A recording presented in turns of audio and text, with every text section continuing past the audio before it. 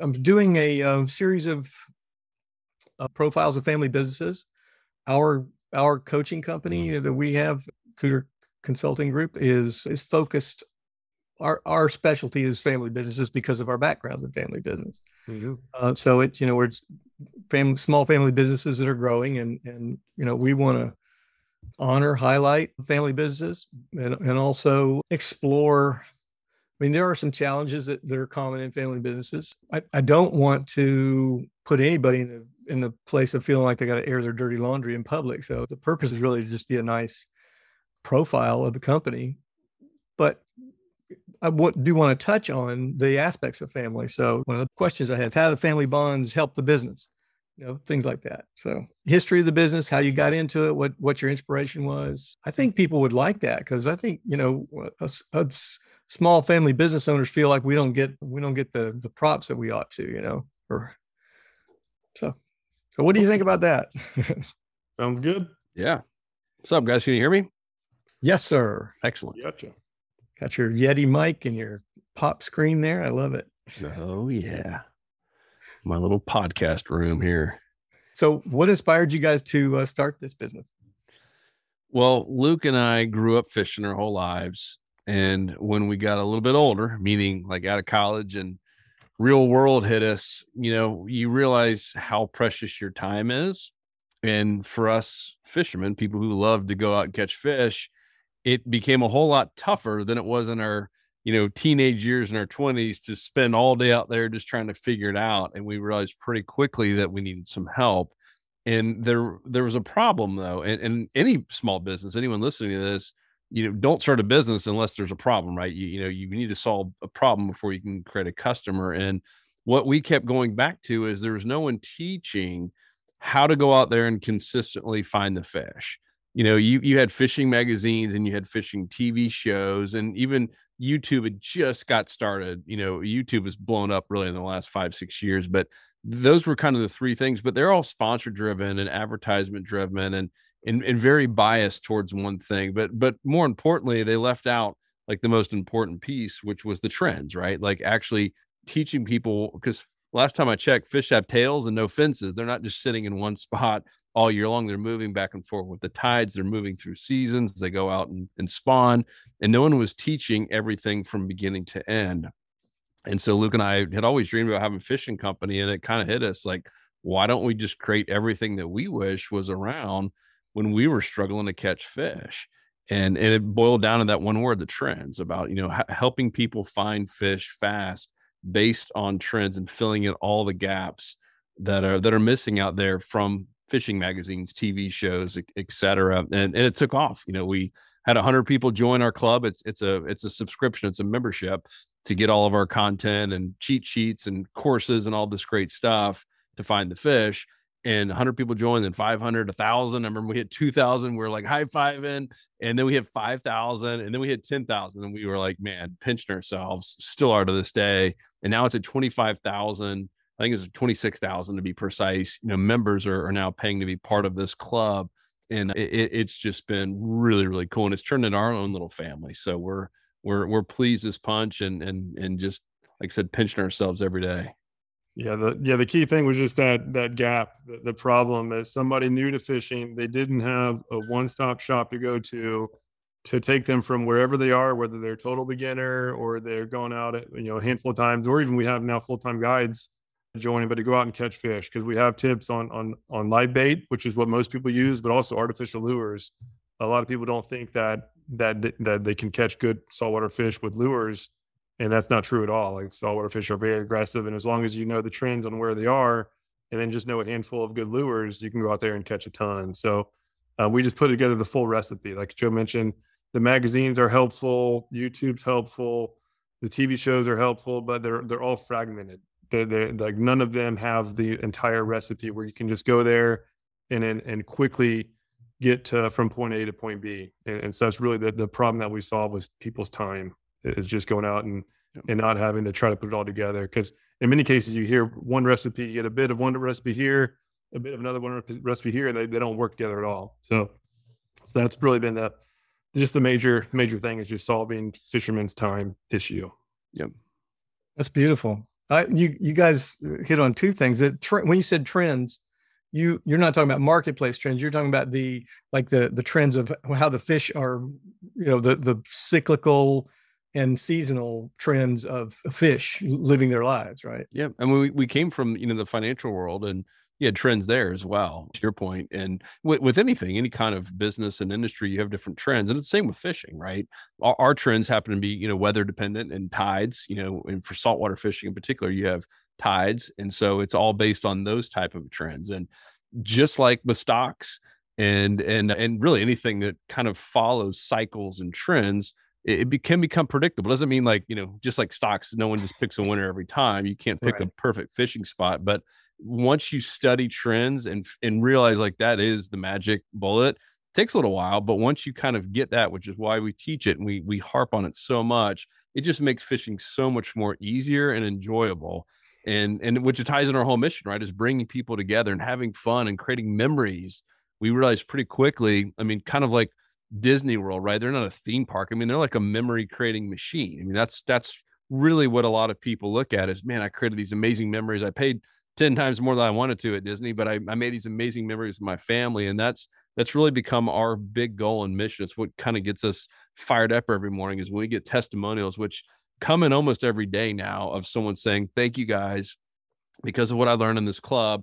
I just went out and caught, my first redfish, or I got my little 9-year-old daughter on her first fish ever. My son's been begging me fishing and I failed him 5 times and I finally did it because you guys like that. That's awesome. Like that's what gets us going, because it's not about catching a state record or anything like that. It's just about going out and having fun and creating memories. And if we can shorten that learning curve, just like anyone trying to solve any problem, if you can shorten the curve for someone, you're going to have some great clients and hopefully some raving fans. Yeah, I mean, I can completely relate. I say to people, I don't really enjoy fishing. I enjoy catching. And that's, if anybody's spent a day, going out and spending the whole day out working their butt off and not catching anything, it's a lot more fun when you come home with something. Yes. So 1,000 times better. I totally get that. And so you guys were kind of your perfect avatar, right? I think what you said was, we wanted to solve the problem that we had, and it was a problem that a lot of people shared. Yeah, we've walked through it. We learned the hard way ourselves, and we basically built it to be something that we wish we had when we started. And so that was really the kind of the foundation. Based on every decision we have, is this going to help our members just catch more fish or have more fun and do it as efficiently as possible? If the answer is no, we don't do it. So that's really been the foundation. Just make it as easy as possible and as easily consumable as possible. That includes the tech stack too. That's been a big thing. It is online based. So we've had to invest a lot of money in the tech stack, and we're still doing that recently. We're doing a big upgrade now, just to make it as seamless and effortless as possible for members. So your tech stack, you're talking about what you use to build the courses, record them, how you serve them up, all that? Our community, that includes their community, right? Because that's a big part of it is, people are, wherever my phone is, they're on their phones, actually sharing their fishing pictures and asking questions. So that's a really big part of it. And then getting the courses and being able to pick out the lures and the tackle they want. It's regardless. I read a book recently that was, published in the last 12 months, and it made a case at the end that no matter what business you're in the tech business. I mean, right, we're doing Zoom. This is considered tech. No matter what you're doing, even if you're selling cupcakes in one city in Winter Haven, Florida, you still hopefully have a website where people can go order or pre-purchase or do pickup. I mean, you're still in the tech industry this day and age. And so we didn't really see that in the beginning, and now it's becoming more and more evident. And every time we do, and every time we invest a little bit more in tech, we get more people and they share it, because we make it easier for them to use it. So I would highly advise anyone listening, outside of all the family stuff, to invest in tech when it makes sense. Obviously, don't just waste money on it, but if you can make it easier for your customers to interact with you and to purchase from you and to get things done in customer service interaction, it makes it so much easier. Yeah, and I'll show an example. This is tides, right? Tide charts have been something that have been around forever, right? Or at least not forever, but for a very long time. But we just made it easier, right? We just obviously show the tide chart, but we give the days, like the upcoming days, what days are most likely going to have the best feeding activity based on the tides, based on the weather, based on the trends. Then we have the tide chart and the graph. And then below that, we even have by day, when's the best bite going to be? So right now is actually a pretty good bite. So I might be going hurry up and end this thing quick. That's Get you out of here. But yeah, it's just all about just making the customers' lives, or really clients' lives, as easy and efficient as possible. So that's been our goal for everything. Yeah. So one of the questions I had was, what sets you apart from the competition? A lot of businesses, I think, may struggle a little bit with, unique selling proposition or what makes them different, especially somebody maybe in the service industry or, I sell air conditioners or whatever. How do you guys have any competition? I mean, you're kind of different from a service-based business. Yeah. Well, I mean, we purposely created something that was kind of different, right? And not to say, because everyone has some competition. There's been some smaller groups that have tried to take on certain segments of fishing, like we're saltwater fishing. Salt Strong is the name of the company, and so right now we're basically Texas to Virginia. There's been a couple and a few random states, but for the most part, our competition in terms of how to and education has been what we started the interview off with. It's been fishing magazines and TV shows and kind of YouTube. So that's kind of our competition is making people see, and usually they do pretty quickly because they've tried all those things. They're not where they want to be when it comes to fishing. So what really made us stand out, like you're talking about, like a USP, a unique selling proposition, something that's like simple and memorable, and also kind of like, oh wow, how, like the elevator pitch. And it's morphed over the years, but it started off because people want to catch fish, right? So it started off saying, we'll help you catch more fish in less time, or you don't pay. It's free. And then we even went as far as, we'll double your money back. So we did that for a while, and that got people's attention because, like, wait a minute. It's like, yeah, so if you stick with this a year and you don't feel like you're catching more fish, not only will we give you your $100, so that's the annual $97 for the year, we'll literally double it. And so now people are like, okay, I have literally nothing. Anytime you can take all the risk off of your client and put it on you to deliver whatever promise or service you're making, it just makes it easier to do business with you. And we've had a few. We've had, some over the years we've had to give money back. I mean, some of them we almost laugh about. I remember this one person, they went the whole year, and we obviously, as a tech company, can see what emails they've opened, what courses they've been through. They went through nothing. And at the end, they said, it was like day 330. And they're like, you guys stink.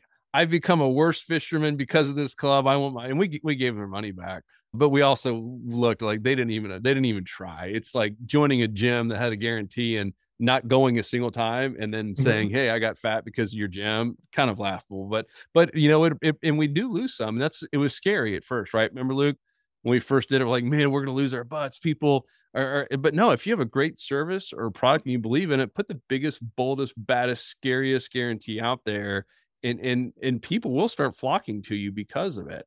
And you got to be able to back it up, obviously.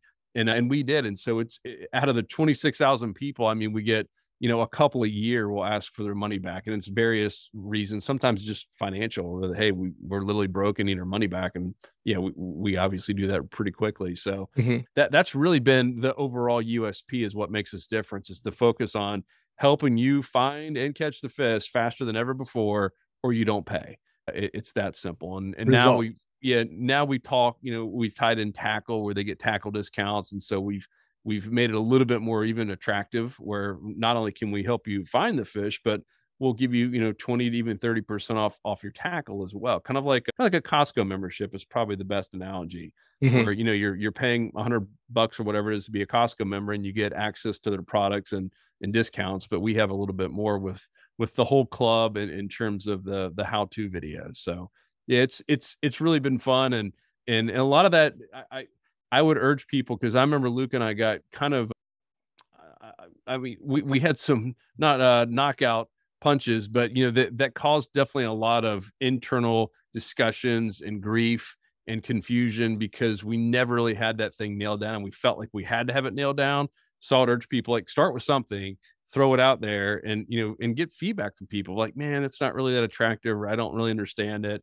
But as soon as we just started saying, yeah, we help you, John, we help you catch more fish, or you don't pay. Oh, really? Like, how you can't just end a conversation like that. You're curious, like, well, how do you do that? And so all of a sudden now we got your attention. And so Once again, it changes over time, but I would urge people to definitely have one.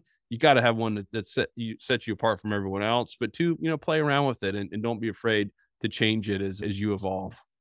Yeah, no telling how many of those we went through. Oh, yeah.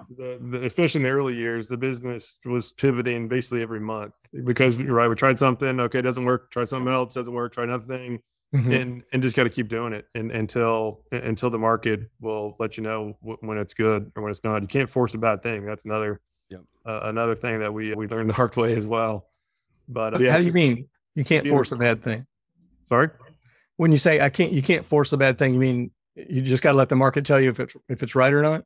Yeah, like we tried apparel for a while, and I was going to ask about that. And so, yeah, that was just a really tough thing for a small group who doesn't have the big margins like these. When you're buying huge bulks like the big companies do. I mean, it's a really tough industry, and if we kept it going down that route, there's no way we'd still be in business. It's you can't just force it. One of the best pieces of advice we got is from Ryan Dice, who's the founder of Digital Marketer, and we were at a conference there where he was the guy speaking and just talking, and he said, guys, what I found over and over again from owning multiple businesses and consulting and just seeing the problems that we all have as small businesses, especially, is usually it's an offer problem. And so what Luke was basically saying is you can't put a crappy offer out there and just expect to spend more Facebook ads on it or put more lipstick on the pig and it's just going to get better. It rarely does that happen. And we're all guilty. We did it so many times, like, oh man, I know this is a good offer. We're just going to spend more money on it. And we're like, oh man, we should have just gone with our gut and probably fixed the offer a little bit. It's that whole lipstick on a pig. You can't just keep putting more and more. At some point you need to look and sorry, this offer's not attracting the people it should. We know it's good. We need to tweak it just a little bit. And that's been a godsend for us because we in the beginning we wasted so much money doing just the opposite, right? We'd have something that we thought was cool. The market didn't agree, and we just keep trying to spend more money on it and jam it down people's throat even more, and it didn't work. And it wasn't until we really sat back and really just listened. You don't have to have 25,000 customers or clients to get advice. You could have 2. You could have 1 and just have a one-on-one to go take them out to lunch and get some honest feedback. Hey, what are the real challenges deep down? What are you struggling with? And how can I fix this for you? And usually if you can find 1 person, you can find 2. And if you can find 2, you can find 10 and so on and so forth. Wow. Yeah. There's a real nugget there that, you can't, but the answer to an offer that's not converting is not a bigger audience. No, it's definitely not. It's a different offer altogether. Very cool. Very cool. And I'll just kind of tell you because I know when I listen to podcasts or videos, I'm like, all right, well, give me an example. Here's a great example. Fishing, health, it doesn't really matter. There's always something that people want. And Luke touched on earlier. It's usually time, right? We all want something faster than we deserve it in many cases, right? Like we all want to lose 20 pounds tomorrow. We don't want to have to wait the 60 days it really takes. And if you're in the weight loss market, what do you think is going to sell more, right? An accountability coach and, a 60 or 90-day program on how to lift weights to lose weight, or a pill. And it's sad but true that the pill will work better. So it's kind of, give them what they think they want, and then in the back end, or sell them what they want and then give them what they need. And so we used to only lead with the how-to stuff and like the trends, right? And we could say trends to a blue in the face, and most anglers, like fishermen, is like, man, I just want to buy a new rod and reel and some fishing lures and some line and hooks and et cetera. So we got so tired of just pushing the how-to stuff down people's throats, even though that's what they need. Like that's the only way you become a great angler is if you study and the trends. So everyone knows that, but just like working out, they know they need to work out, but they really just kind of want the quick fix. And so as soon as we kind of flipped it and started, leading with lures, like, hey, here's a lure. And then as soon as they bought it, we'd almost make fun of ourselves and say, like on the thank you video, guys, here's the deal. You just made a great investment. These are the best lures. but they're not going to help you catch more fish. The only way you're really going to catch more fish is being in the right spot at the right time. And that's why we help you out with our Insider Club. And so we sold them what they want at a great price. You know, in many cases, we gave it to them for free. And then on the back end, we gave them what they really need. And that's how we really blew up this business, because people, you know, they're used to getting a lure and they get mad, which is why they go buy new lures. And they always kind of want to blame it on the lure. And it's usually a lack of knowledge and intel on how to find the fish. And so as soon as we started giving them what they thought they needed, and then on the back end really served them up exactly what they need, what they truly need, that we exploded. And we really created a cool community of people that love and like and trust us and want to keep renewing their membership every year. So that would be a good example of sometimes taking a step back and saying, all right, if this isn't working, maybe we should lead with a slightly different offer. Very cool. Thank you. So I want to make sure we get into the family part of it a little bit. So you know, there's a lot of different family structures. You know, many business I came from, you know, I was third generation, and so I wasn't a founder, and that's, you know, that's one structure, and it has its own challenges.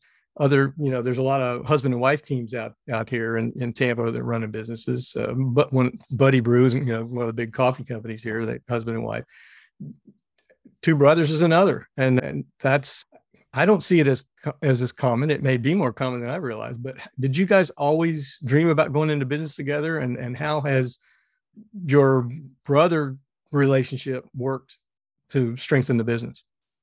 Yeah, I would say we have. That was kind of, remember, it was Gasparilla Island. That was kind of my first memory of it, where we always talked about how cool it would be to do something together in the fishing world. Yeah, because we had a trip. It was a trip every year, and it started, somehow our dad let us borrow his boat for a week, and I brought one of my buddies, and Joe brought one of his, and we ran out of this house on the island. You could only get two by boat, and we had just a blast. And came back and started telling friends about it. And then next year there was 8 people. Then the year after that there was 12, and then it got up to 20. Got up to 56 was the biggest. But it was just so much fun, and it was just fun. Like a lot of people, some people met their spouses on those trips. It just bonded a lot of people together, and it was a blast. And yeah, I remember just thinking, like, it would be really cool to somehow do something together professionally. All right, that we were in college at this point, and it was years after where it actually transpired. But that was, yeah, I agree, that was when the seed was planted. Yep. And now, you know, we've been in business. This will be what, 6 full years. So going to hit year 7, somewhere around there, 7 years. Almost 7 assault strong but then 2 years before that in the retirement service industry. Yeah, Joe was doing stuff by himself and doing great. I was in the corporate world for a while, seeing how much fun Joe was having. And one day he just called me, and it was a really cool experience where get a call from brother, and he was like, you know, I actually need some help. He was growing his business faster than he can keep up with. And I was like in a pretty cush corporate world, but I was at a point I got as high as I could. I was in middle management at a young age, and I couldn't get up to the next level for like 20 years, right? I've been doing the same thing for a long time, and I just I wasn't really interested in that. And I was getting less and less interested in, I should say. And then an exciting opportunity came to actually work with my brother. It was in retirement services, like, I could care less about. But it was just a cool opportunity, so I jumped on it. So like, sure, let's do it. And that was a learning experience. It was great. And then we sold that company and started Salt Strong with those proceeds. So was that when you guys figured out, you know, each of your strengths and how to divide the labor between you? Is that kind of, I wish we would have known to focus on that quicker, because that's where the biggest fights happen, right? And it's the pros and cons of working with a brother, family member, is you can get stuff out quicker. Like, you know, you don't have to necessarily, like, I was in the corporate world, you know, for 10 years myself. And I remember you'd be mad at someone, and you couldn't say anything in the office, and you didn't want to mess with politics in the office. So you take it home and you sleep on it, and then you get mad and you tell your spouse at home, and sometimes it can build up to be really bad and keep you unfulfilled, and it's not healthy. The good news about Luke and I, and I'm hoping a lot of family members are like this, where we don't have any secrets, we don't hold anything back, and I ain't sleeping on nothing. Like, I get on the phone and like, dude, I'm pissed off, and vice versa. And so we get stuff out quicker, but also you might say stuff to a family member or a loved one that you might regret, or you say it more aggressively than you would to be subtle to a nice, coworker. So certainly pros and cons, but back to your question, I think the best advice I could give to anyone, regardless of the relationship as a family, is to figure out what your strength is, like what you're best at, and stay in that lane and get out of the other person's lane, right? Because that was where we butted heads a lot, where Luke would try to do something that I was great at, which is like sales and copywriting.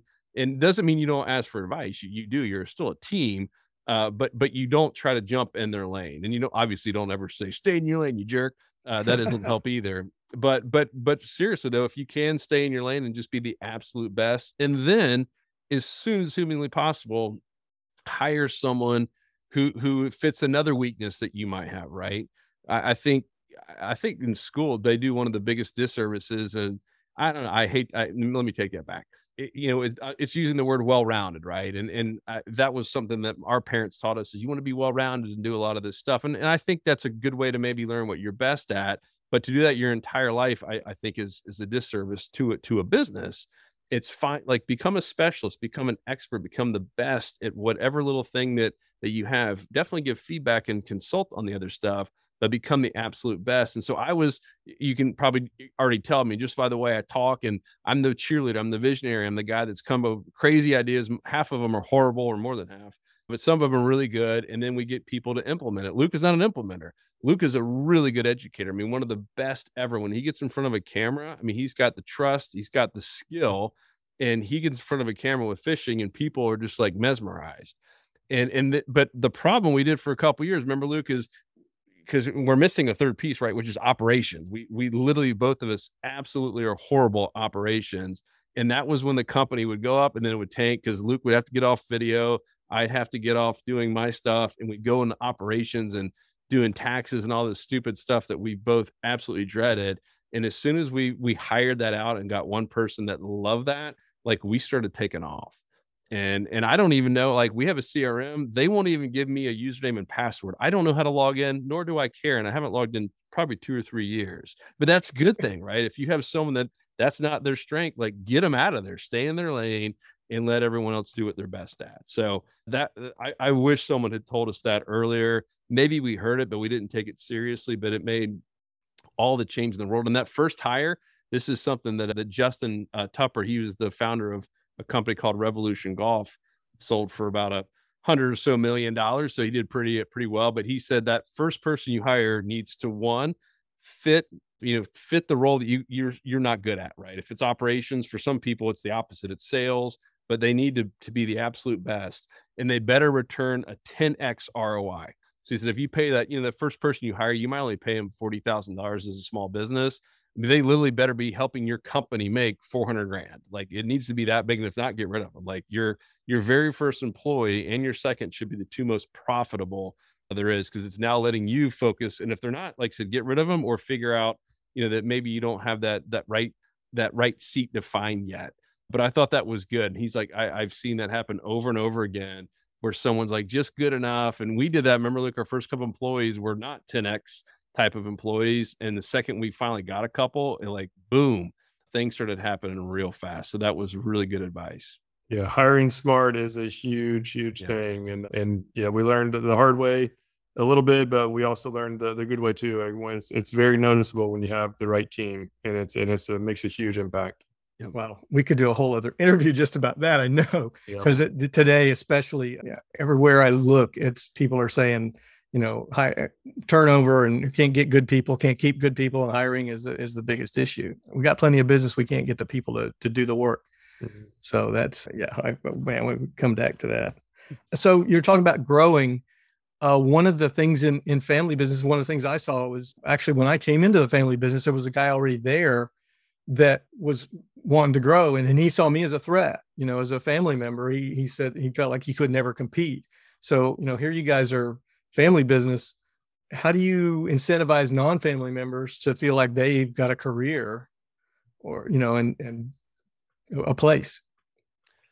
Yeah, that's a tough one. I mean, we're still fairly young. I mean, I've got kids, but they're not at the point where, they're able to be hired. But it's interesting, even just I'm here in the office, and I've heard, them say that before. Oh man, we're going to get kicked out as soon as your kids come in. I think it's a rational thought that just people have in general, right? Because they've seen it happen the wrong way so many times. So right now we haven't had to face that. I think some of the best advice I've seen is I had some friends in Atlanta. They own one of the big Anheuser-Busch distributorship there.